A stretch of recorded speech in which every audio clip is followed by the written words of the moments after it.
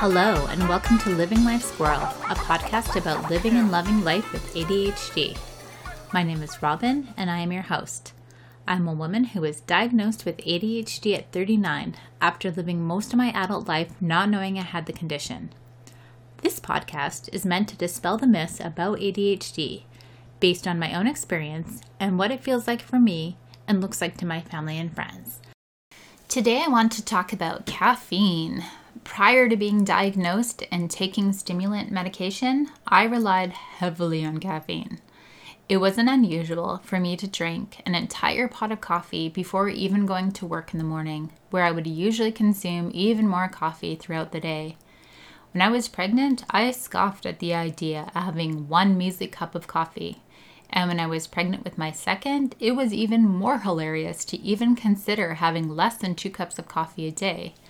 How on earth could anyone manage to maintain focus throughout the day with one teeny tiny cup of coffee, especially as a parent of small children? Impossible.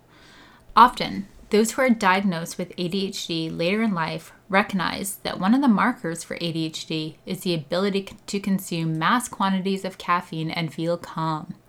For those without ADHD, drinking a lot of coffee causes them to feel jittery. I have never once felt jittery from drinking too much coffee or from eating an entire package of chocolate-covered espresso beans. Instead, I feel calm and focused. Caffeine is found in coffee, pop, and chocolate, to name a few items, and it does have an impact on your brain. For many, too much caffeine makes them anxious and irritable.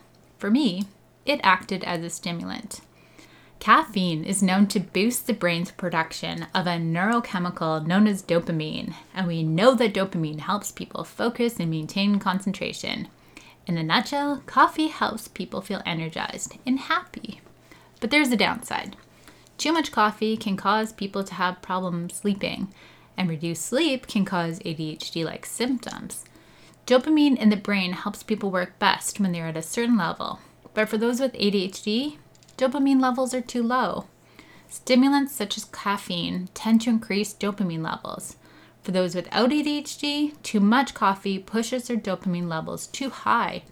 For people with ADHD, adding stimulants like coffee can get the levels just right. A few cups of coffee throughout the day can make a real difference. Or like me, an entire pot of coffee. Until next time, this is Robin, and this is Living Life Squirrel, a podcast about how ADHD is more than a list of symptoms.